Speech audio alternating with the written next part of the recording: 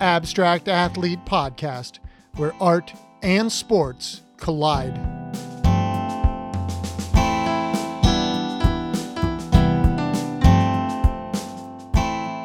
Welcome, everyone.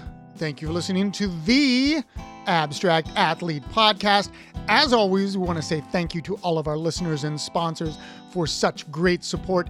Any questions or comments, please send it to info@theabstractathlete.com. Also, remember to listen to the other podcasts on the Abstract Athlete Network, the Abstract Doctors Podcast, and One Man's Ethos, the Tony Mandrich Podcast. Stop by our website, theabstractathlete.com, and follow us on all of our social media outlets for updates and news. Really very excited about the podcast today as I get to speak with artist, creative, and former tight end for the Colorado Buffaloes, 9-year NFL vet, and Super Bowl champion with the Los Angeles Raiders, Don Hasselbeck. Really a fantastic painter, so everyone please go follow Don on Instagram at Don Hasselbeck Artist. Let's welcome Don Hasselbeck. Don Hasselbeck, how are you? Great. How you doing? I am doing absolutely awesome. We were going to send a picture to you last week when I was hanging out with Ed and Laura at the exhibition in Phoenix. I mean, the smallest of worlds stuff happened. So when I saw that, I was like, wait a second. I wasn't putting like two and two together. Like, wait a minute. How did this happen? Well, I had sent him. I never had met Laura. I'm recording, by the way. I jump right in. Okay. I'd met Laura just virtually because she knows the person that helped put this exhibition together that I know. And she's posted a picture of her and Ed, and I think Matt was just out in Phoenix. And it was like the day after we had talked to each other, and I was like, mine just started blowing up. I was like, what is happening right now? So I sent her a message, and then when I met her and met Ed, I was just like, this is just crazy. So I don't know. Yeah, because I was posting some stuff. I mean, I obviously I knew Ed because he went to high school with my son. The size of him. He's my size. Yeah. I always tried to talk him into becoming a tight end. He loved basketball though, so he wanted to play basketball. And I said, oh, dude, you would be such a great tight end, because my son was the quarterback. It's like, hey, how about a 6'7", 250-pound? Well, he was actually joking that he wears your tuxes. So he said we're exactly the same size. I was like, oh, that's great. Well, first of all, thank you for doing this. Second of all, it's such a really cool thing to meet you. And the conversation we had last week, I was wishing we were recording then because, like, for me, in some ways, you're one of those original kind of abstract athletes in our heads, along with like the Rosie Greers and stuff, that the ones that actually were willing to kind of step out and do creative things and make it aware that you did creative things, because I think back in the day when you were playing football, it was a different game. And like, you couldn't show that kind of side of yourself as much. Maybe you did. I think you did, but it was not as like acceptable. I mean, even when I was in school, it was like, I always felt, I think I told you that last week, I always felt weird that I was an artist as well as an athlete. Yeah, I think for me, and I think I mentioned this to you before, but I grew up in Cincinnati, and Mike Reed, who was this defensive lineman, played at Penn State and great player. He played the piano. So it was like, well, if this guy can play the piano and he's kind of proud of it, he just happens to have another talent. And, maybe it made it a little easier too. Being from Ohio, and then I went to the University of Colorado. It's like, you've got... I always have to break up my V hat. Yeah. But you get to Boulder, and it's like, I think there were probably, I'll say there were 4 of us on the team that were fine arts majors. And one guy was a defensive back. Another guy was a defensive lineman. maybe an offensive lineman, but it was, I will say this, when I was doing the anatomy and drawing classes, guys would always come and visit me and bring me something. So, Yes. I'm like, you never come to my pottery classes. What's the deal Yeah.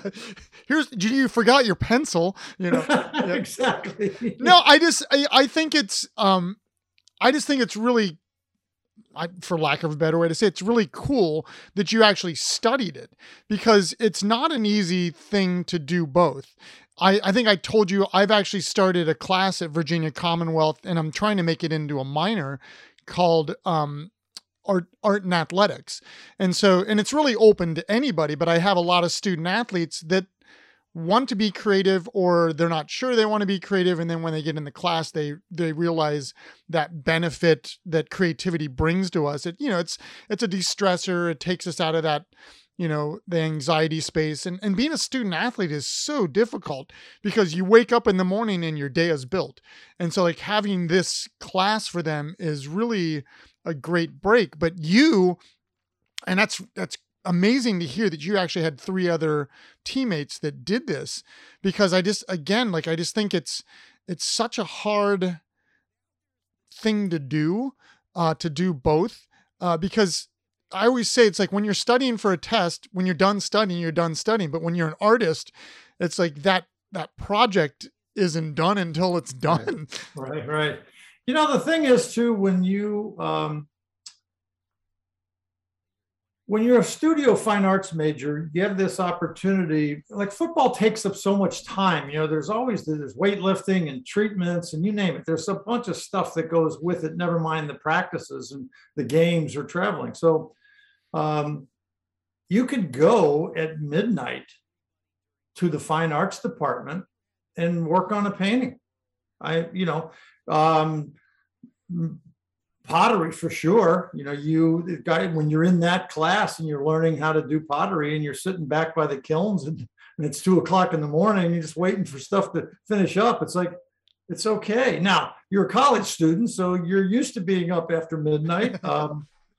But I think that really helped. And there was a couple of things that really kind of played into my background too, where my father was a Boilermaker, so he belonged to the Boilermakers Union. And as a high school kid, I learned to weld and deal with steel. So he worked at a big fabrication plant in Cincinnati, Ohio, and they built tanks and breweries and all kinds of stuff. So there was all kinds of scrap in these dumpsters. So he said, "Hey, you have access to that stuff." So I started doing metal sculptures, like big ones, in high school. Now the school after a while was like, "Oh, that's great. Now get that thing out of here,"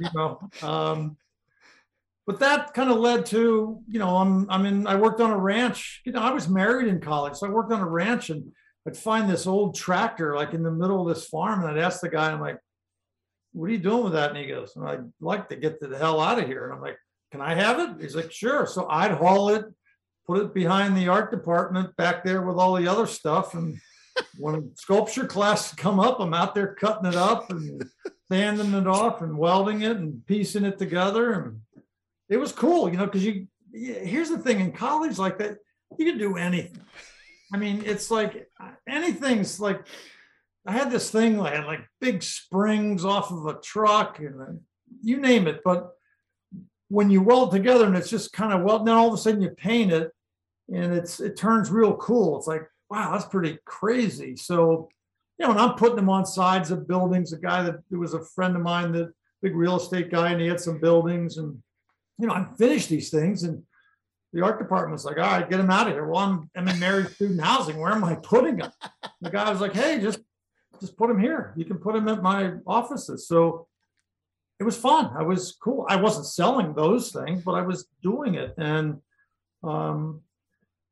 I think that, and I mentioned this to you before, the biggest challenge I had, maybe it was because I was married in college and was like, "All right, if this football thing doesn't work out, how am I making a living doing this? I love this, but I got a child and I got a wife, and it's student housing rent now, but it's going to get real here when I graduate. So now what do I do?" And that's the part that was probably a little frustrating. It's like, had there been like a class, like, what do you really want to do with this? Like, do you want to be a painter? Do you want to, because I think when you're like, you think back to those classes, like pottery, I don't, it's like, I liked it, but it's like, I don't want to do pottery. It's like was a jewelry class. I don't want to do that. There was like a watercolor class, liked it, but not my thing.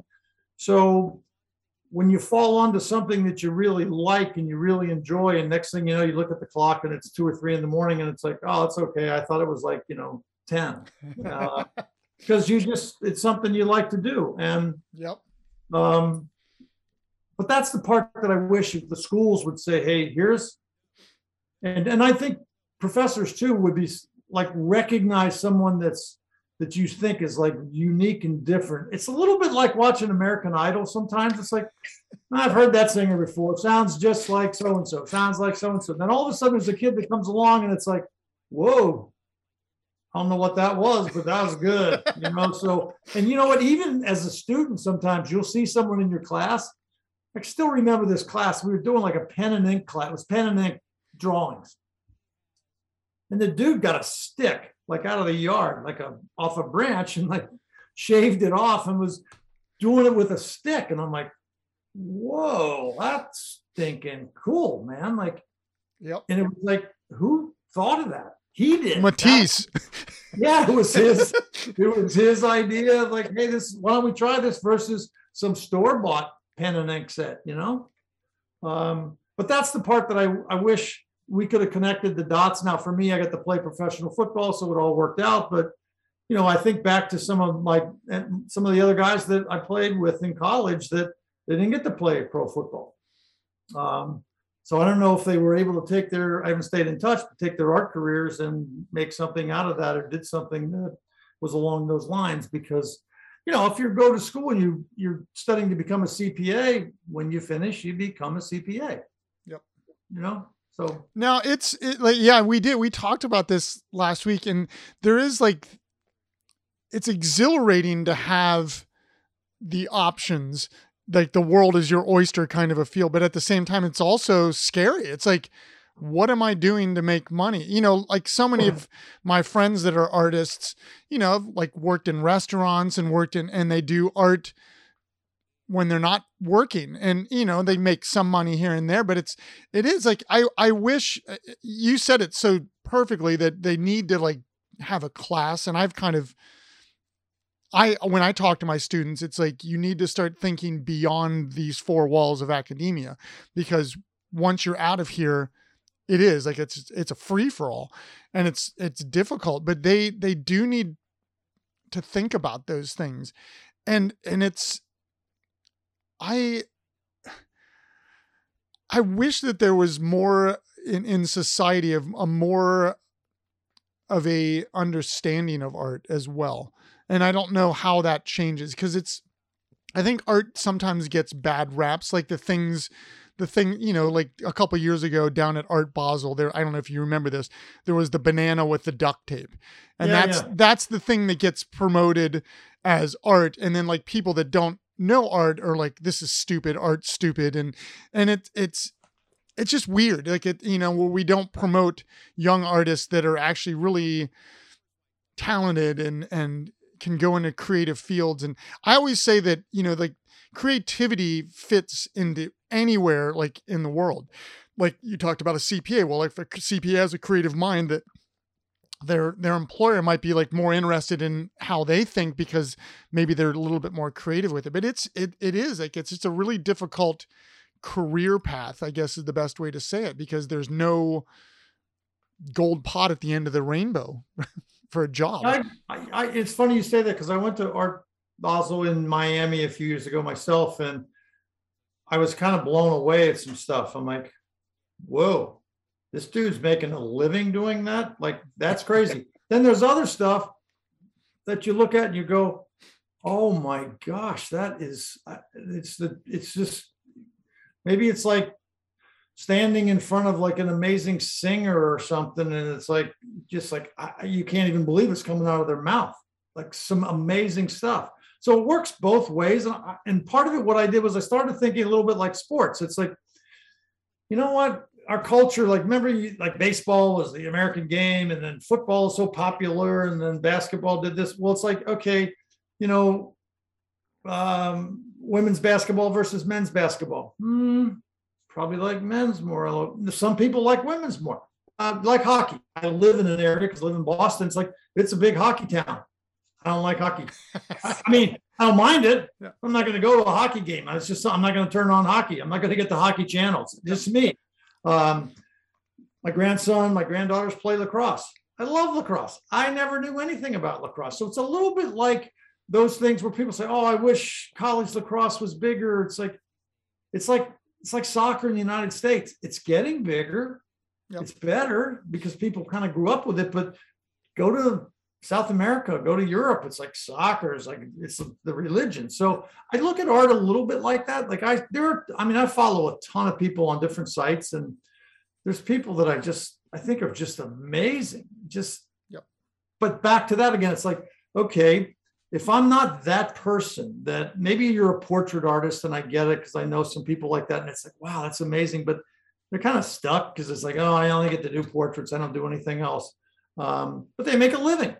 Yep. And I'd mentioned this to you before. I worked at Reebok for several years, for 20 plus years. And I would run across all these footwear and apparel designers who, the Rhode Island School of Design or New York School of Design. And it's like, yeah, I was an artist, but, now I design shoes. It's like, like, you like it? Yeah, it's okay. But on the side, I paint or whatever it is. So, but I think what you just said earlier, it's like, if there was a class where you would at least make you think a little bit. Like, here's what we do know when you're in college. I'm a scholarship guy, so I don't really care what paint costs, brushes cost. It's all part of the deal. Go to the bookstore and get what you need. It's like, really? Yeah, that's not how it was.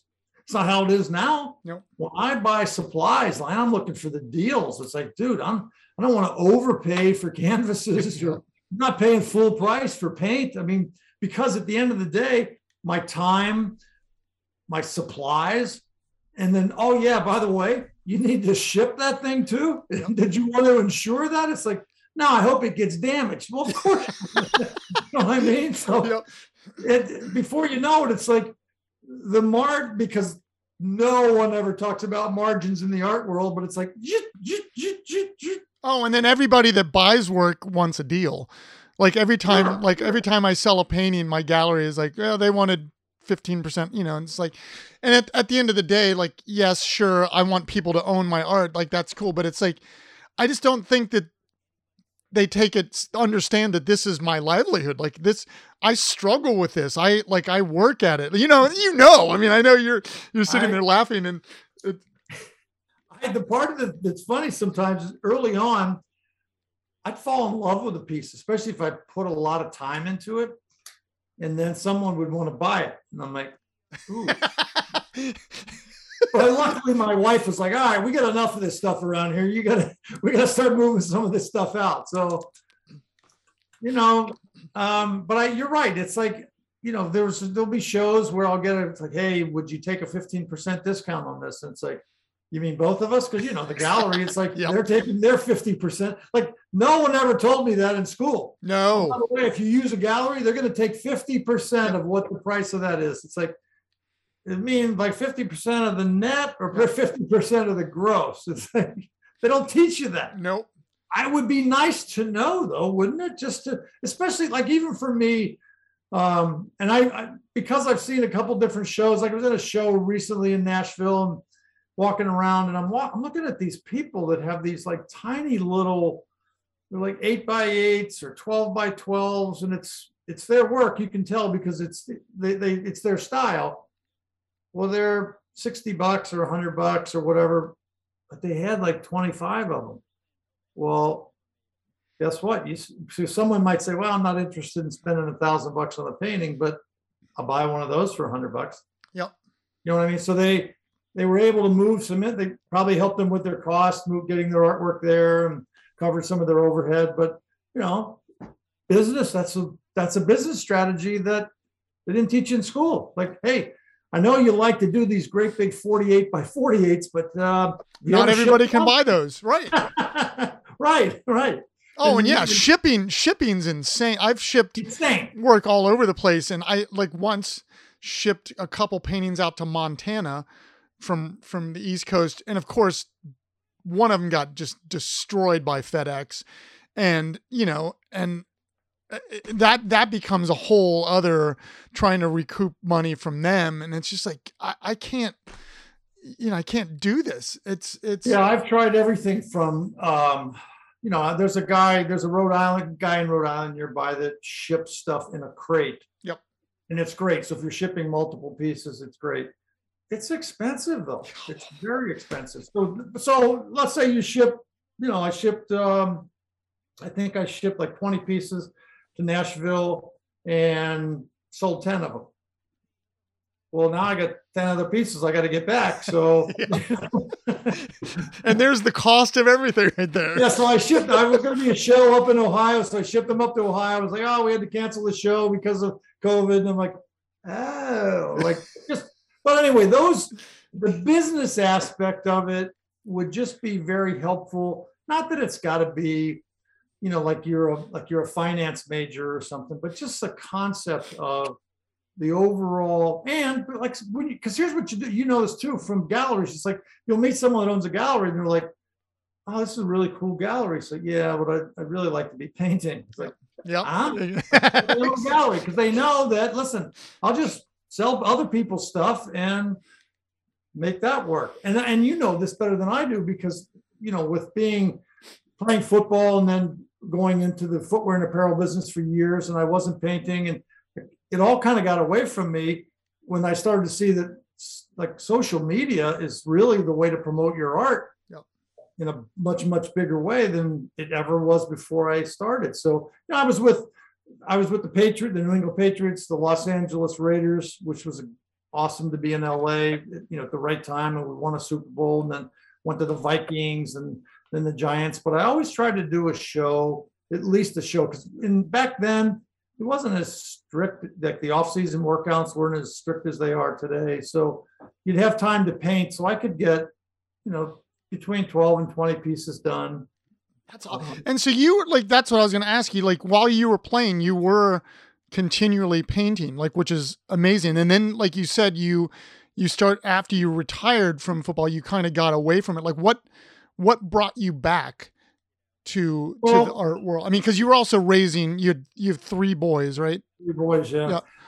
I think what happens is I'll talk about when you're playing, there's their time off. So it's like, okay, we're going to go lift weights, and maybe that takes a couple hours out of your day or whatever, but they still have the rest of the day, and then the kids go to school or whatever.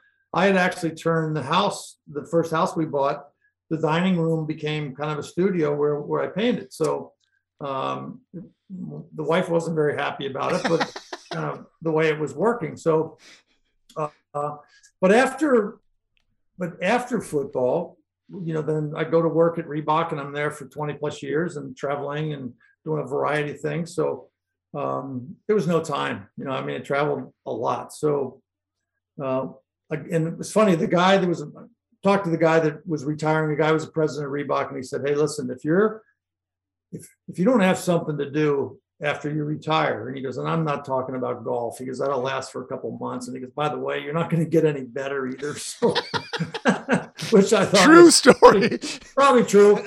But he says, you better have something you really like to do. He goes, I don't care if it's donating your time or coaching kids, whatever, find something. So it's like, what, there's something I've always liked. So got back into it and felt that I really liked it. So then I said to some people, I'm like, okay, so if I'd like to have a show, what do I need? And they're like, well, you probably ought to have about 25 pieces. I'm like, whoa. So the first year out of retirement from that industry, I really spent a full year just painting. Just, first, a couple of the early ones were like, okay, how did I do this again? It was like kind of trying to refresh the memory. And some things have changed, like some products have changed that I was unaware of. And the dining room was a real dining room now, so I had to find a new space. But it worked out cool. I did a show in Boston, didn't sell anything, which was okay. Just kind of an exposure of like finding out how it worked. But then I got on the social media thing, and one thing led to another. People see it. I started posting some videos, watching other people post videos. And it's like, what? And part of it, I think my biggest challenge was I didn't want it to become controlling. Like when you work corporately for someone, it's controlling. And it's okay, but that's what you signed up for. It's like you mentioned earlier, when you're a student athlete, it's controlling. They control you. They tell you what time, they tell you everything. You know, you don't even have your own sense of identity sometimes, because it's like what bus to get on, you know, what to eat, you name it. Anyway, so now I was like, okay, I want to do this because I like it, but I don't want it to become like a full-time job. I want to be able to pay for my supplies. And like, if I want to buy like a set of big eight canvases at a time and buy like 30 or 40 different paints, and it's going to cost me $1,000, it's okay. You know, it's like, just do it. So that's kind of where I was. Once I get on a roll, I'm on a roll. The weather will turn nice and I'll be like, it's pretty nice outside. You know, because I don't have to. Yeah. But, you know, and then I if you've seen some of my work, it's a lot of color. I do I love color. So I have this friend that says, hey, can you commission? They commissioned me to do a piece. So like, can you do me a piece? I'm like, yeah, sure. It's like, what are you thinking? I'm like, well, I was thinking more like in, you know, blues and grays. Like, what else? Like, if you've seen my work, it's like, nah, like I use blue and gray kind of, but not really. I mean, so the whole thing was blues and grays. I was miserable for 5 days. I'm like, to my wife, I'm like, I can't believe I agreed to do this. I'm out of my mind. So, and it got once. Well, that's an interesting question. Like where do you think that color? Like, where does your art come from? Like the color. Like you said, you love vibrant colors, but the ideas as well. So I don't remember what year it was, but we were taking a class on color. It was a Joseph Albers class. So it's like, whoa, are you kidding me? Like, we'd have, you know, those Pantone books, and then all of a sudden, you know, the typical one, you know, the blue with the red or something. It's like, why is that vibrating? You know, it's crazy. So it triggered something. So at the same time, I'm taking a painting class, and we'd go into the mountains and, you know, outside of Boulder, and we'd paint the sunrise, or sun was coming up against the mountains. And it's like, so we'd come back after, you know, a couple hours, and then we'd stick them up. We were doing it at the time on paper. We'd stick them up on the wall, and it'd be like, same. Everyone, we all looked the same. It was like we were painting the same thing. We were seeing the greens, the grays, and the sun was hitting. So we see a little bit of orange hitting the rocks or whatever. It was like, and really in Boulder there's the foothills are just, it can be amazing when the sun hits it. So, and then at the end of the day too, you'd paint something because the sunsets were just phenomenal. Well, I can still remember it was a weird day. It was like, I'm not doing this anymore. This is too crazy. So I decided that every color that wasn't there, I was going to use that color. So came back, and obviously my piece is sticking out like a sore thumb. And the professor says, hey, Hasselbeck, what are you doing? I'm like, I needed to do something different. I just couldn't do that anymore. So he goes, well, you're onto something. You just keep doing that. So that's kind of where it started. And, you know, the fact that the Albers class is going on, it's talking about the interaction of color with other colors. And then I'm, you know, because I'm thinking sometimes, like, you know, when you're around an art department, you see a lot of art. It's like, dude, that's doom and gloom. Like, who wants to see doom and gloom? You know, it'd be like, hey, what do you do? Well, I paint paintings that are rain scenes. It's like, really? Like, you know, you see some of that, some of the French, like, you know, you see some French rain scenes. It's like, okay, but you got anything cooler, like sunny beaches or stuff like that? But anyway, the interaction of color was just so prominent and dominant that it was like, it was life-changing and mood-changing. And then, you know, you're playing football, so you hear these stories of... Do you have this? Oh, yeah. Color-Aid? I have boxes of these all around the house. Oh, it's awesome. So, you know, and then at the same time, you're playing football, and then you go to visit a team. It's like, these guys painted the locker room pink, like, for a reason. Yep. Like, what did they do that for?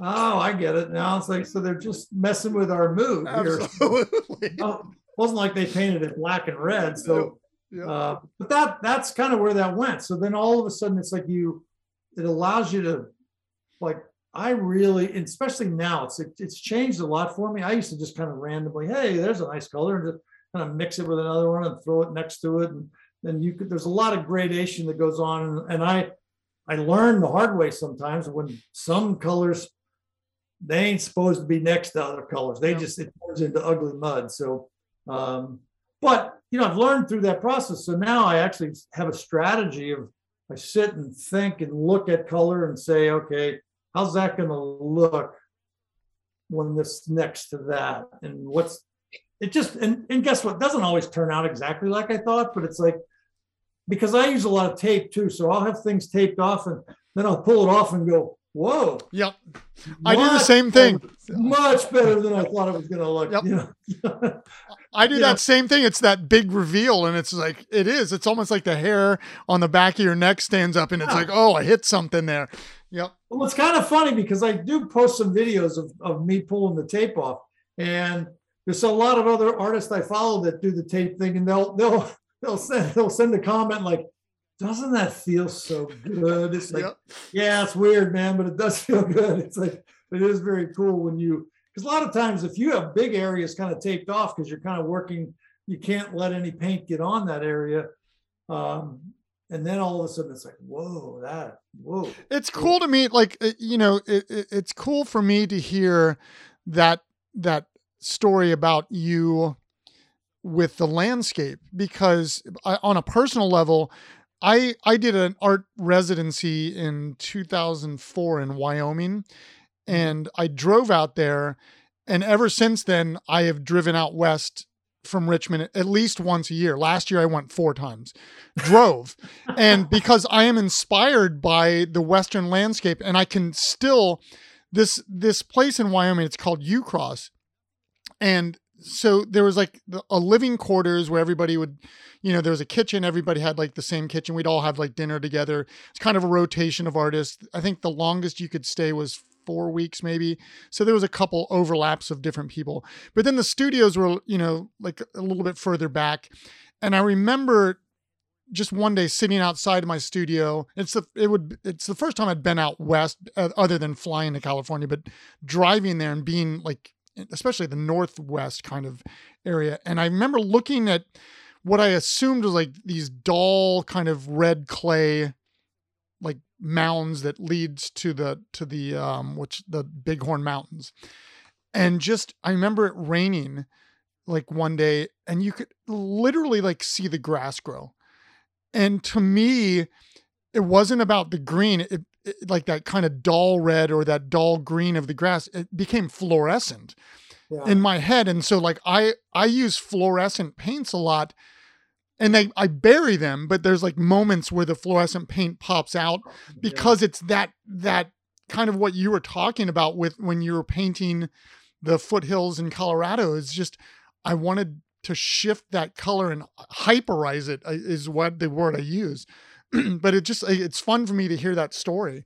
Yeah, I mean, part of it is too, we all know this. I don't care if you go to New Hampshire, Vermont here, or Maine, and there's something about these really cool sunsets, or being at a beach here or something. Like everyone will stop. It's like, oh, look at this sunset. Or you're in Florida, it's like, look at that sunset, because the colors are amazing, really amazing. And then the part that's like for me where a lot of that comes into my paintings, where those depths of mountains that overlay into the next one, you get this kind of like foggy sense of like, is that real? Like it almost looks kind of fake. Like, why is it like that? It's like, well, because it's farther away than this one is. And it just creates a really cool look. And even anytime I see someone that is similar, does something similar to that, it's intriguing to me. And maybe, and I would say this though, I think I get stuck because like you're exposed to other students, other artists. I'm not. So like when I was playing here in New England for the Patriots, I would take some classes at RISD at night, just something to do and kind of see other stuff. I love walking around the studios and seeing what other people are doing. And it's like, wow, there's some real crazy talented people here. So it's, again, I'll use the music analogy. It may not be my genre all the time. Yeah. You get, and someone said, we talked about this last week. It's like up here in New England, the way houses are built, maybe it's changing a little bit, but there's not a lot of room for big pieces of art like there would be in California, Miami, or Arizona. And up here, by the way, they like, they like lighthouses and beaches and seagulls, and but that's cool. A lot of people sell some of that, and you go down the Cape, there's a ton of that stuff, and people love it. People love to do that stuff. So it's just not me.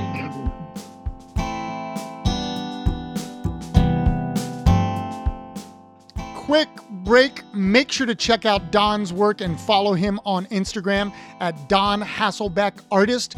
Also, a reminder to check out the other podcasts on the Abstract Athlete Network, the Abstract Doctors Podcast, and One Man's Ethos, the Tony Mandarich Podcast. Now, back to Don.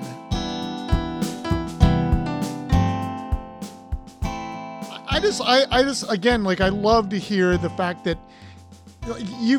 even from talking last week, you feel like you're a very curious person. And I love the fact that while you were playing in the NFL, you were still taking classes. I just don't think a lot of people do that. I mean, they don't do that if they're not playing in the NFL. And you know what I mean? I think that idea that you kind of push that, your creativity, and again, it's not that you have to like the stuff that you see, but you're interested enough to engage it, and to take those classes. I think I think what part of what I'm trying to instill, not just with the student athletes, but a lot with the student athletes, is creativity is a lifelong process. Your sports career is not. For me, my sports career ended at Ohio State when I quit school, and I could have been drafted to play baseball out of high school, but my parents wanted me to play or go to college. I should not have been in college at that time. And then when I quit after that first year, it's I'm done. And then well, shit, what do I do now? Yeah, I think there's something inside all of us. I think it's you're right. It's like sports. You realize sometimes, and maybe it was, I'll give you a really good example. I'm in my 9th year. I'm playing with the Giants, and I'm not the starting tight end because Mark Bavaro is, but so it puts me in I'm on the scout team playing against our number 1 defense, and there happens to be this linebacker. He's pretty good. His name is Lawrence Taylor. So I knew you were going there. And it was there were other guys too on that team, Carl Banks and Andy Head, and these guys were all about the same size, and Parcells love guys like that. So I'm in my 9th year, and these guys are young bucks, and it's I know some tricks that they don't know, but one of the things I don't know is physically, I just don't have it what I had when I was 3 or 4 years into the league. It's I'm not Tom Brady, that's for sure. So, so when you compare that to the art world, it's hey, I know how to do this, but I don't really know how to do that. I'll see something, especially now, I'll see something on the internet. It's whoa, dude, that is so cool. How'd you do that? And it's intriguing to me. Even some simple things that I just don't do. I don't do resin. I'd like to do some resin. I do. I actually use resin. I wish I could. My wife's probably afraid I'd blow the house up or something, but you need some space so it doesn't kill you. But because I've seen some pieces, it's wow, that looks, I think it would enhance my colors too. So just things like that. But I'm curious. I'm always curious. Not that this, it's sometimes it's I'm not copying them. I'm just I'm borrowing an idea that they probably borrowed from someone else anyway. And it was a lot of times I use a lot of sponges over brushes. Yep. And someone will go, you do that with sponges? And I feel guilty sometimes because I waste more paint than I put on the canvas, but it's, it's it's kind of how I do that, because I like the feeling of that. So, yep. I think that art is a constant evolution. We create, it's I always tell students, is like, if you look at my work from 20 years ago, you can still tell it's my work, but there's always shifts and there's different things, and things will come back into play. Things will get removed. It's always about that editing process. And it's about practice. Yeah. And here's the thing too, when you're young, like when you're really young, like, maybe it was high school for me and somewhat college, do it all. If you're doing some portraits, doing some animals, doing some landscapes, some seas, do it all, try it all. Some of it, you're not going to like it all. Some of you are like, hey, that's pretty cool. And then other stuff's like, that's not me. But try it, like, again, back to the singer. It's like, hey, do you sing country or do you sing pop, or what is it you sing? Are you theater? Are you opera? What is it? Just find something that's your lane, and it doesn't always have to like stay in that lane. It can morph into something else. Like think about what I do. This all started as like mountainscapes, and then it morphed into what it is today. So I just think if you don't enjoy it, like really enjoy it, meaning like you love to do it, it's not worth doing. Like, absolutely. So it's cool to hear, like, you took in some ways a lot of creativity from your father. Did you, like, you again, you have 4 boys or 3 boys, 2 played. First of all, how did you get 2 quarterbacks in your family? I'm just kidding. You know what? When you play, when you play this game, you're like, wait a minute. And think about it. When I played in the 70s and 80s, you could basically kill people. Yep. So, do you really want to run down the middle of the field and have guys like try to tear your head off or blow your knee out? So I was like, I don't think so. So, yep. And I was a player rep, for the Players Association, and the average career was 3.2 years. So I thought, this isn't a really long career. But then they do these, especially now they run spreadsheets and everything. And it's like, whoa, these quarterbacks are lasting a lot longer than the tight ends and linebackers are, and running backs for sure. So, and the kids were gifted in baseball and talented athletes. So I said, you know what? You got to play quarterback. Like, try to play quarterback. And it wasn't like there was a goal, hey, we're going to go to the pros or something. It was like, play quarterback. They were good leaders, good arms. They understood the game. Obviously we talked about the game a lot, so they understood it. Actually, all 3 were quarterbacks, but my youngest son, Nathaniel, he was really athletic. So, maybe catching balls from his brothers all the time. I don't know. He gets to high school and he was a quarterback, but it's like, oh man, like the quarterback's going to hand the ball off most of the time. So we need him to be a receiver. Or, he did everything. So that probably pushed him out of the quarterback lane. He probably would have been a college quarterback, but it just became a receiver, defensive back, that kind of stuff. So, but I think it's part of like, look, you're not going to play this very long. So you're probably going to get, beat up a lot. So why don't you play something and you still get beat up, even though it's because they could beat up quarterbacks then. So, yep.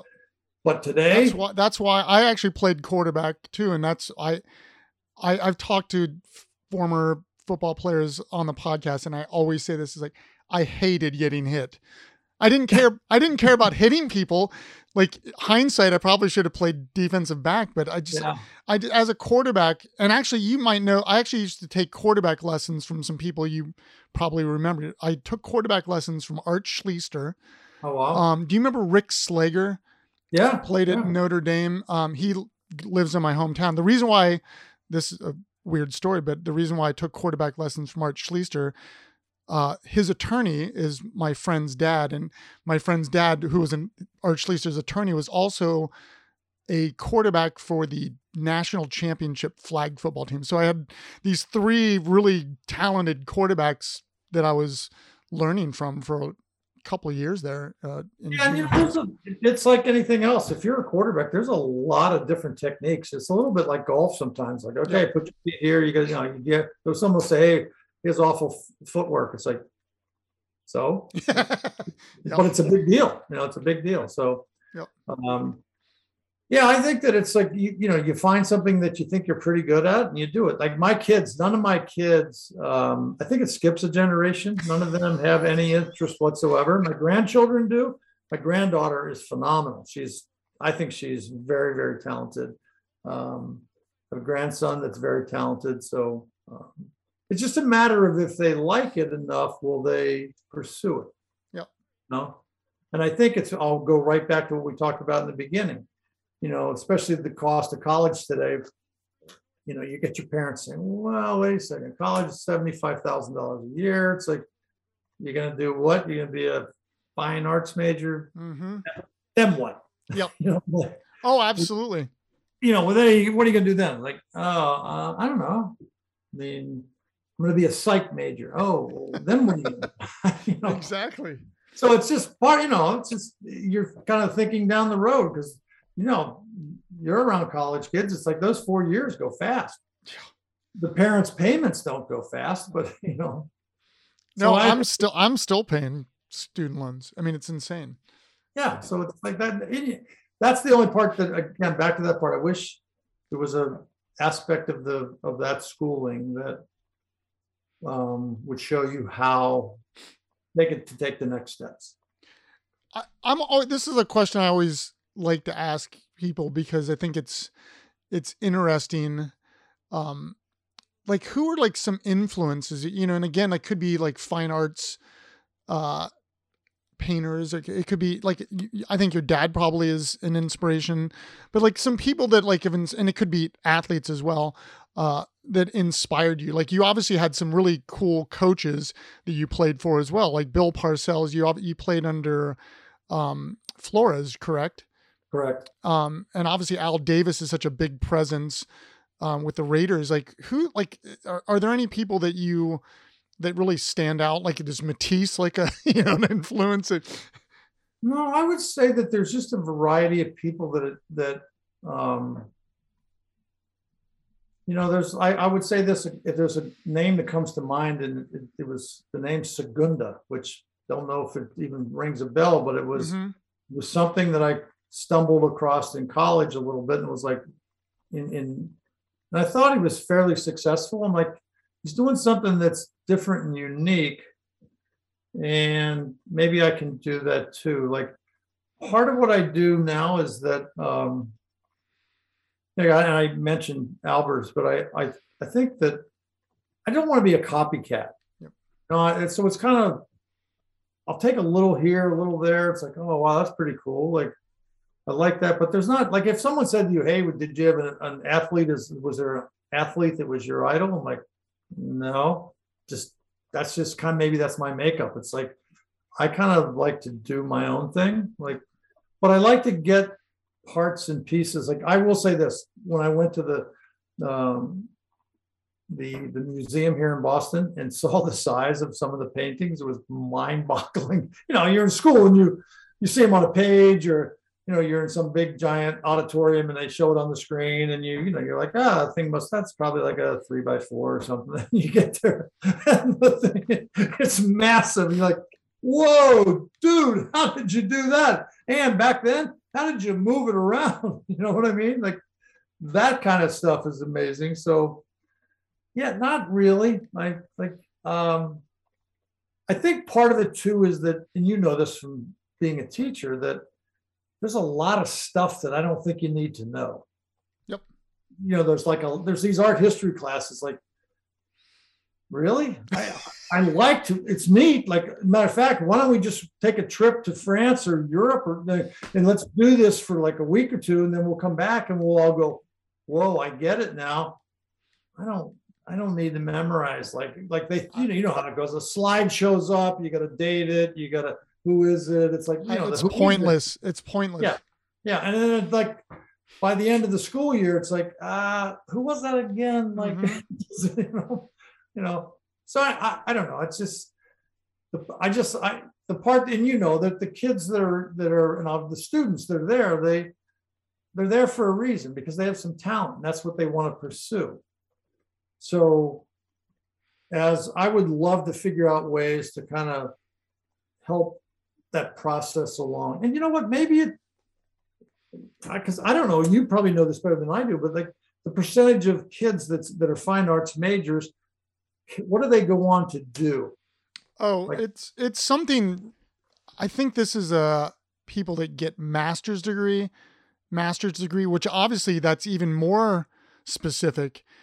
I think it's a crazy number that I'm going to say it's like 10% of the people that get master's degrees do what their master's degree are,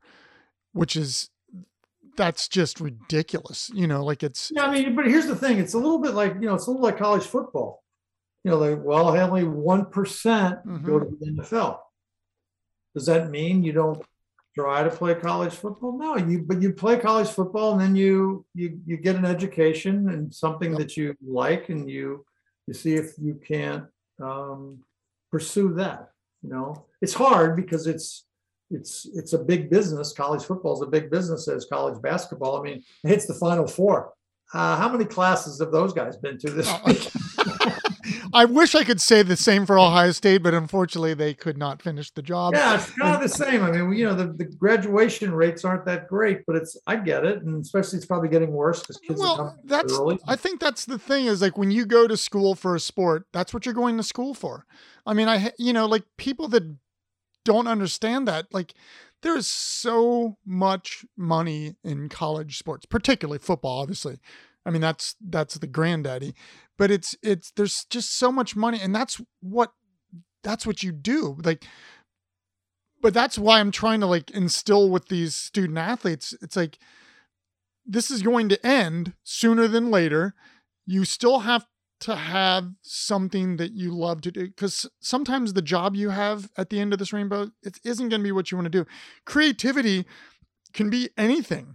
Right. And if you enjoy doing it, you're going to want to come back to it, And yeah, you're right about the creativity part. Like I think of, my years at Reebok, there are people that they do events, maybe they're very creative. Like when you do a really good event, especially if you're a global company and you have people in from all over the world, it needs to be spectacular. Yep. You need to be creative to put that thing on. It's Absolutely.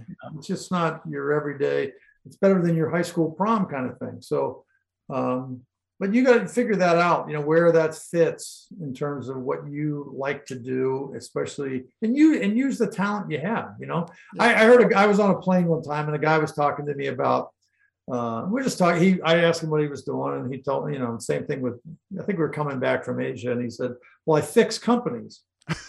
And I said, really, how do you do that? He goes, well, I'm kind of in HR. I said, well, what do you mean by fixing? He goes, well, let me give you an example. Because a lot of companies, he goes, they have, because let's do this comparison. He goes, Jerry Rice, a really good football player? I'm like, of course, he's a really good football player. He goes, how about right tackle? Would he be a really good right tackle? I'm like, terrible right tackle. He goes, well, that's the point. A lot of companies have people playing in the wrong positions. Yep. Where when you play Jerry Rice, he goes, that's an extreme. He goes, but most companies are this. They get Jerry Rice playing defense. He's pretty good, but he's not as good as he would be on offense. He goes, that's up to my company to figure out who's best in what position. He goes, some people are just playing out of position he goes, no, it's no one's fault other than, a little bit of nepotism or whatever, or friendship. Or someone knew this person, so they're working in a certain area. He goes, but when you get the right people in the right spots, bang, it takes off. So it's like that. That's a really good analogy. So, creative people, there's a variety of things for them to do, but I think part of it is you got to step out of your comfort zone a little bit sometimes. I mean, just, like I don't know how many athletes actually pursue something like this. It's unique. I don't know if they're embarrassed about it. I don't think so anymore, but it can be fun. I mean, if it's something, if you like to do, here's the thing. We know certain guys have the gift of gab. That's why they're play-by-play guys. They're disc jockeys, whatever they are. They do, they interview people. They're on TV a lot. But they're good at it. And they were a communications major. Bingo, perfect. They went to Syracuse or they went to Northwestern or wherever, and it fits. So, just trying to stay in my lane. But staying curious. Well, yeah. maybe kind of last kind of wrapping up question of sorts. What, like, obviously you're a fine artist. You're making paintings, you're doing stuff. Like, just want to continue going into galleries, doing different stuff like that? And is that's the goal? Get stuff into museums, obviously. And yeah, I think part of it is part of it right now. I think my goal is to like stockpile some things, you know, like, and I get, I don't know if it's sidetracked or maybe it was through the pandemic. I was seeing hearts everywhere, and you know, I didn't want to be the kind of like the corny guy just painting hearts, but it was like it seemed somewhat commercial, but it was like, you know what? Like they were thanking the, you know, the frontline workers and, you know, all that kind of stuff. So just did a little bit of a research on hearts, and it's like, I don't care. And I was thinking about it too, because, you know, there's so much talk about, you know, Chinese and Russia and Ukraine now. And it's kind of like, I don't care what part of the world you're in, there's one symbol that everyone knows. Yep. It's a heart. So like you get, you know, all my travels with the Reebok into Shenzhen or Fuzhou or places like that into China, it's like, I don't know what that says. I can't read, you know, I don't read Mandarin or Cantonese, so I have no idea what that says. If it had a heart, I knew it was a heart. Yep. So anyway, I got on this little heart thing, and you know, my wife even looked at me, hey, what are you into, hearts or something now? Like, I'm like, I don't know. I'm gonna push this a little bit, and so I have done just about 6 of them. I'm probably gonna do a few more, just until I kind of like, I feel like I pushed it a little bit. So it's just something that, and I like it. It's unique. It's different. It's, you know, it's evolution for you. Like that's again, like that's how art works. Like you find something you're interested in and you explore it. Yeah. And part of it, like I never really, maybe a little bit comes from like when you work corporately, there's things that you do marketing wise because you want to sell your stuff. You know, you want to sell sneakers, you know, like, you know, so, you know, Reebok did the pump, Nike did Air. There's everyone's got their own little shtick. So I like color. It seems to me like there's a lot of people that like hearts. Was never one of my big things, but kind of is now. It's just something I'm interested in. I got a request the other day, like I said, would you do a heart with Ukrainian flag? You know, maybe some way we could raise some money somehow doing that. I'm like, you know what? When you see the suffering and the things that are going on, it's like, oh my gosh, heck yeah. If I can, I'll donate 100% of the proceeds. Like if we want to duplicate these things, let's make as many as we can and sell them, because I mean, people are giving money anyway, but it's like, maybe that's, I don't know. But that's the kind of thing that, and I'm always looking to see what, like, is someone else doing something that I'm not doing? And, you know, there are times where my wife will say, aren't you giving your secrets away? I'm like, I don't know that anything's a secret anymore. I think that, and some of these other artists will say, whoa, like, how do you make that line so crisp? You know, I'm always like promoting frog tape a little bit, but I'm not a frog tape spokesman or anything. But there's some products out there that, let's say, they enhance the quality of that line against the frog tape. So when you use those products prior to your paint, that line's crisp. Yep. Now, I've tested a bunch of them, and you got to be careful, because just no different than painting in your walls on your house. It'll pull some of the paint off if you're not careful. So, and the quality of certain paint. So, but just trying different techniques and things. And because you know this from painting, that especially on a canvas, stuff will run underneath paint very quickly. And next thing you know, you're like, oh shoot, how do I fix this? You know, especially if it's a dark color or something. But it's, you know, I find it turn some music on, might even turn like the business channel on. What kind of music do you listen to, by the way? It's, believe it or not, Christian music. Okay. I'm a big fan of Christian music. And, but I'll have the business channel on too sometimes. And it's like, that's not really relaxing based on what the stock market's going. So, no, but it's in time flies. I mean, you know this from being a painter. It's time flies, and I get excited when I start to collect a lot of pieces to put them together, and then I have this weird sense of like, be kind of nice to sell this because I'd like to invest in some more products. Yep. Because I start to run low. Like I'll start a list of like, hey, I need this, I need some more oranges, or I need some more blues, or whatever. And next thing you know, it's like I'm at that stage right now, and maybe I'm like everybody else. I'm waiting for the big sales. It's like they overstocked, and I'm waiting for like a 50 or 70% off. It's like, because then I'll stockpile some, and I'll have maybe I'll have 8 of them here, 8 blank canvases so that I can work on. And part of it for me too is because there's so much taping and things that I've learned the hard way. Like on these large canvases, I have to remove all the structure from the back of the canvas. Yep. Like a crossbar or something. So I remove that, which is a little tedious at times because I have to cut it. Then I've made a block it's out of plywood and wood, and it slides right in there behind the frame, because all of my canvases are at least 2.5 inches deep or 2 3/4. I like to paint the sides of them as well.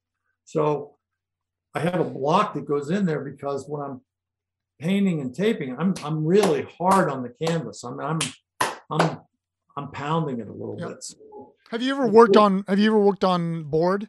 I'm actually working on board now. That's what I paint. I paint on wood. See, I'm working on it. I don't like it as much as the texture of the canvas. Yep. But I'm learning to like it.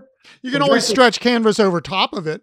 That's my next move. I'm like, all right, how do I do this without? And I'm not a professional at it because I remember them teaching us this in school, and I'm like, gosh, I'd have paid more attention because they didn't want it.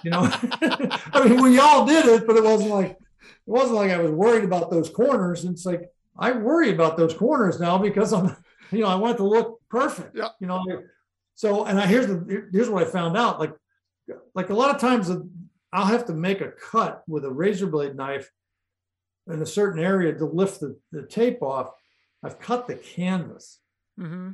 And I didn't know until like afterwards. So when everything really dried and started to shrink up a little bit, I saw it on the back side. It's like, oh my God, I cut this thing. I can't believe I cut this thing. And I spent weeks on this thing, and I've got the cuts all over it. So, you learn the hard way, Yep. So, but I'm working on boards now, and I'm trying to like it. If you ever you have my number. If you ever have a question, as I said, I paint directly on board. But I have stretched canvas. If you ever have a question, just text me or call me. So do you have you ever stretched the canvas on like a board? Yep. Oh yeah. I make my own frames.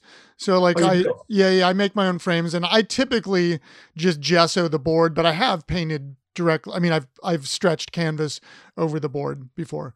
I don't like, because I'm trying to get real smooth surfaces. So I don't really like the canvas texture necessarily. That's why I use a water-based polyurethane, and I mix it with paint, which is kind of, it's like a medium at that point. Yeah, the problem is I was using this, like you were saying earlier about finding, there's differences between all these products. And I finally found a urethane that I really liked, I don't know, like 8 years ago, whatever. And now with supply chain stuff, I can't get it anymore. And I've tried a couple other things. So I've kind of shifted my making where I'm only using this urethane as a kind of a sealer, because I still like that surface, but I can't. Wait, you seal when it's all finished? Do you seal with that same urethane? Yep. Okay. Yep. But the urethane that I like that was good as a medium, I just can't get, and it's so shifted. If you're real smooth, do you brush it on, or do you roll it on? Well, that's the thing. I used to use a foam brush and brush it on, and because this urethane that I was using, it's really like syrup, the viscosity. But now I actually use a roller, and I don't even use the urethane until the end. But the last well, I use it between each layer, I should say, and I am rolling it on because it's just a different viscosity and it doesn't settle the way that I want it. And so it's, for good or bad, for me, it's just, okay, product of the circumstances. So I have to do this. So it's changed my paintings lately. And there's been some interesting things that have come out. So it's just the nature of the product for me right now.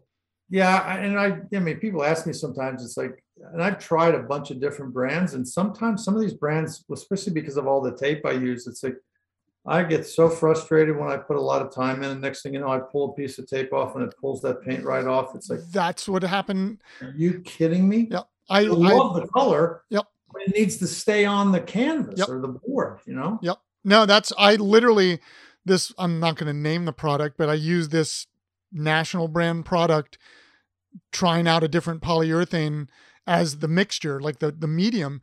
Yep. And I was peeling the tape off and it literally peeled all the way down to the gesso. And I was like, and it just, I mean, I had to start all over, and I typically work on 10 paintings at a time, and I kind of cycle them in and off the table because I paint flat. And I had 5 going, and I should have been smarter and just tried it on one. I can't believe you can do that, because then people ask me, because of for me, there's a lot of drying time that has to happen between those. And I can work on maybe 2. Yep. I just get color confused. Maybe it's because maybe I just need a bigger space and maybe push one away from the other one. I found myself to be, I don't know, just. That's your way of making though. That's the individual. I mean, that's it's frustrating more because I have tape there. I write down the time when I've finished. I know I cannot go back onto that paint for an hour. Yep. So I've done my thing. It's like, okay, coffee break.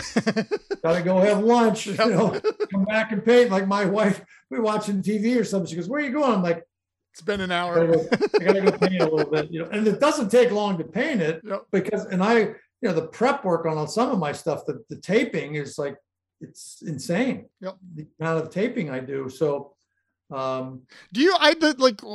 this is a question I like to ask athletes. Do you think the discipline that you learned as an athlete translates into your creative practice in some ways? I would say probably yes. I think it's the discipline of, the patience of that too, where, because there are people that'll see, someone will comment on, they're like, I don't know how you have the patience to do that, so, and I will, there'll be times that I'll spend hours before I even get to paint. Yep. Prep work. Because what I've done is I've sketched it, and then I put it on the canvas, and then I'm like, okay. And then my mind's like, wait a second, I'm covering this with this. Yeah, but I can't cover that yet. Then if I cover this, then this goes under that. Because I have a lot of weaving kind of stuff that happens now. So it's like, because I'm going to have yellow going over that, and that's kind of a dark brown. Like, that's not going to work. So it's kind of becomes a mind game. There are times I sit there and scratch my head, and I have to, I'll even get up some colored pencils out and do a piece of paper and go, okay, if this is this, and then this is this, well, that goes under that. Sometimes I look, and I'm by myself, so I'm like looking around like, if anyone were watching me, they're going to think I'm nuts. Like, if I was doing this in a studio, like, what are you doing? I thought you're supposed to be painting. It's like, yeah, I am, but I used to do a lot of technical drawing too. So I used to design some houses and things. So I have all my rulers out and my scales, and I'm measuring it off, and it's like, gosh, why don't they make these things even so this would be easier? And all the tape, it's like 1 inch tape. This 1 inch tape isn't 1 inch. It's like it's 3/4. Yeah. It's like wood. A 2x4 isn't a 2x4. Exactly. And I'm like, that it doesn't add up, dude. Like you're wrecking it for me. I want to make it real easy. So every block is like 3 inches apart. I can't do that. So But I like that. There's something about, and I just said this earlier, one of the things I've become really cognizant of is like the discipline of certain colors by other colors and working with other colors. So it just makes the painting more vibrant versus just randomly kind of just, hey, like I look at a lot of stuff online where people are like, there seems to be kind of popular pouring painting, right? Like, pouring, like I look at it and go, well, I think I'm wasting a lot of paint. These people a lot more than I am. To another degree, yeah. Well, they're pouring it or they're got it in a bucket and they're swinging it. And it's like, stuff's pretty cool. But it's like, number one, that must take a long time to dry. And man, you're wasting a lot of paint. Yeah. But I'm a little more, because the discipline of like creating something that has a little bit of a meaning to it for me, just at least, I'm a little bit more organized. Maybe someone would say, feng shui or something like that. It's like everything's got to be in the right spot. But I get frustrated sometimes when it's like I think I have it, and then I'll paint something. And it's like, gosh, I mean, seriously, it's just nature of being an artist. No, and it's expensive. It's like you make an expensive mistake. It's like, didn't I just pay $100 for the canvas? That's what I mean when that happened a couple weeks ago with that material. It didn't. I mean, I obviously was able to paint over top of it, but I had to sand it back, and it's time is money, and so it was like this frustration of. All right, see this material doesn't, I need to get my material back. So when you're working on that many paintings at a time, what size? I mean, anywhere the biggest painting, I actually have 2 panels right now that are 8x4. But I usually work in 4x4, 36x36, 24x24. And then I also have some, more landscape, like 11x48 and stuff like that. So what's the material? It's like a Luan and either poplar or white pine as the sides. I can send you some pictures. You get any warping out of that white pine? No. I try to like find and once I put them together, there's, that's the problem. Is like if you go to a Lowe's or Home Depot, like you have to like sit there for an hour and like find the straight pieces and stuff. But once you put it together, it's not going to go anywhere. But yeah, that white pine, that's why I like poplar, because it's a soft hardwood. Right. So typically it's just a little bit more expensive, but it's worth it. It's not that much more expensive to not buy it. So you lose the Luan as your surface then. So or either that, or there's at Lowe's, there's it's like a floor wood. I think it's like a ply, and it's like sure ply or something like that. And it's a good surface. Yeah. No, and I just like, because the material that I use, I can't have like a soft give of a surface. I need that rigid surface. So yeah, I'm the same. That's why I have all these blocks that go behind, get a size for each one. So I get frustrated when I buy something, and next thing you know, I get a little bit of warp out of it. So it's like I'm looking what not to buy. I mean, we all know the saying. It's like you get what you pay for. So yeah. Oh, and I even paint on. I make plexiglass boxes for paintings as well. So I've been doing that lately because I'm really interested going into the West idea, like that idea of the vastness of seeing. And so that translucency of a surface, that the way that you talk about color so much, and I'm so interested in color, but I like the translucency of how, and that's really difficult because you have like a color and then you put another color that looks great together, but then if it's translucent, it's just like, whoa, you have no idea where it's going. So it's like gray paper sometimes. Oh, that's a great color. It's like, exactly. Wait a minute, that pink laid over that orange. What is that? Yeah, that's brown. Exactly. But well, Don, thank you so much. Like, first of all, like, we're doing some exhibitions that we have one out in Phoenix right now, and we have one coming up, as a matter of fact, at Ohio State. And I would love to get a piece of yours. We're going to do like an opening during the Ohio State Notre Dame weekend, actually, and would love to, it's not until fall, obviously, but we'll continue to talk. And we do exhibitions and we do pop-up shows as well. Obviously, since COVID, we haven't done this as much, but we've done stuff at arenas and fields and stuff, and just do like an exhibition during a game. Okay. But we also do like the longer format exhibitions, and would, immediately when I saw your work, I was like, oh, this guy would be perfect. And then meeting you has been just a pleasure, because I just think we have like very similar mindsets, and it's always fun to just talk sports and athletics, or sports and art in such a fun way. And you lived it. And like I said, you're like in to me, like somewhat a trailblazer, because you were, back like the Rosie Greers, and like we were talking about the other day, and like that to me is important, to like share your story and to like show your work.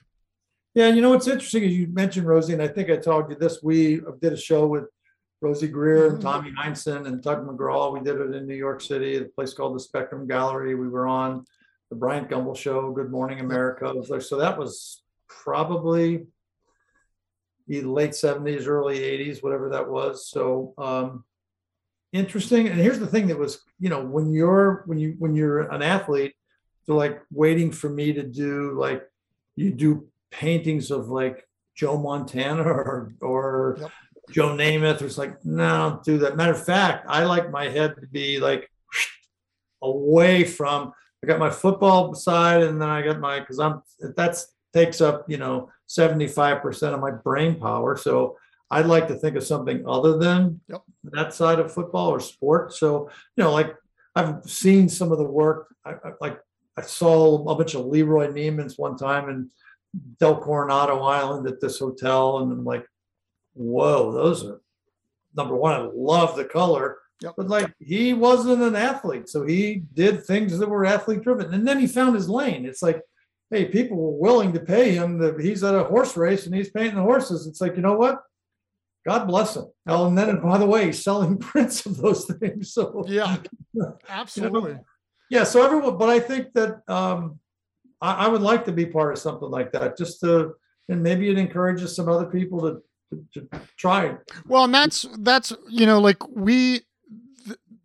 I don't know if you had a chance to look at the Abstract Athlete website or anything. Like, we have a lot of things. We're getting ready to release product here in the next couple months. So, my business partner has started 2 toy companies, and he sold both of them, but he still works for the one. So we're getting ready to release products through the toy company. We actually bought land out in Montana with an idea to start an artist athlete residency, with an idea to have places across the United States as well, like looking at different areas to do different things like that. We obviously do the podcast. We're going to be doing workshops. So there's a lot of different things that, first of all, I think you can be involved in a lot of different parts of it, like whether it's doing a workshop, whether it's, your work is so, I think, eye-catching. I think it could be part of the product line. So there's a lot of things I think that, I will remain in contact for sure. And we have obviously have mutual relations. So, but no, it's just, it's for me, it's just fun. Like, that I was able to meet you and to have these conversations, and look forward to continuing the conversations about painting too. Like, and it's just, cause I think we're in that same space, and to me, it's just, it's so fun to have these conversations. I agree. Because part of it is, and this is when when you're an artist and you work alone. I always think sometimes of at RISD, where there were all these artists, and it was like, you could tell some of the artists, some of them were professors, they were still painting there, and some people would be painting at night, and I could say, those aren't students, those guys are a little bit older, but you're in that community of people that are kind of shared ideas. And when you paint alone, you're alone. You don't really, you see things now only because of social media that you would never have seen before, but you're not really seeing it. Yeah. So that part, it's kind of funny, because I remember at Reebok, all the designers who were designing footwear and apparel, they all kind of had their separate spaces and cubes, and they're away from each other. And then they decided to move them all together, like closer. And it was open design space. And it was like, well, a collaboration. I'm like, seems like they're talking a lot to each other versus really designing. Yeah. But you can see people sharing ideas were starting to work, just concepts that. Yep. That's probably the part I miss the most, where if you're around other artists, you're kind of like, whoa, that was a really cool thing. I don't do that. Like, I wish and that's even when I see a video, it's like someone will say, I talked about the resin thing a little bit, and it's like, yeah, but I don't really have the space to do that. And that looks like it's great ventilation and no dust and all that other stuff that I don't have. So, yep. Are you water-based or oil-based? Water-based. Okay. So that, like, the water-based urethanes don't have a really bad smell, and most of them I think are non-toxic. Oh, so good. They're not, but again, like, it depends on what, what you want to do with it. If you just want it as a sealer, I think most of them would probably work, because it'd be like such a thin coat. Like, some of the stuff that I was doing was pouring and moving it around, so it still has a density, and that's when that the tearing comes apart and is like, no. Yeah. Wow. But, well, great, Don. Thank you. Like, right, Ron. This is absolute blast. It was so fun. This will be out, I think, in a couple weeks, and I'll get it edited and put some music to it, and I'll send you some videos and pictures to post on social media if you want. And but like I said, don't hesitate to reach out with questions or just to talk to me and anytime. And like I said, I look forward to continuing the conversation and getting you involved in some of these exhibitions. So I would love it. I love great. it. Awesome. Bye, Ron. Have a great day. You too. Take care. Bye. See you. Bye. Well, that was just so cool, talking with Don about his creative journey and really how he sees and how he thinks. Really love hearing that story about the Albers class and how it kind of changed the way he painted and how he kind of sees the world. Absolutely looking forward to continuing these conversations with Don. Like I said, he's an amazing painter. Make sure to go follow him on Instagram at Don Hasselbeck Artist. Remember to check out the other podcasts on the Abstract Athlete Network, the Abstract Doctors Podcast, and One Man's Ethos, the Tony Mandrich Podcast. Thank you for listening to the Abstract Athlete Podcast. Stop by our website, theabstractathlete.com, and our social media outlets for future events and news. Thanks again. We will see you next week. And as always, do not forget to exercise the body and do not forget to exercise the mind. Stay well out there.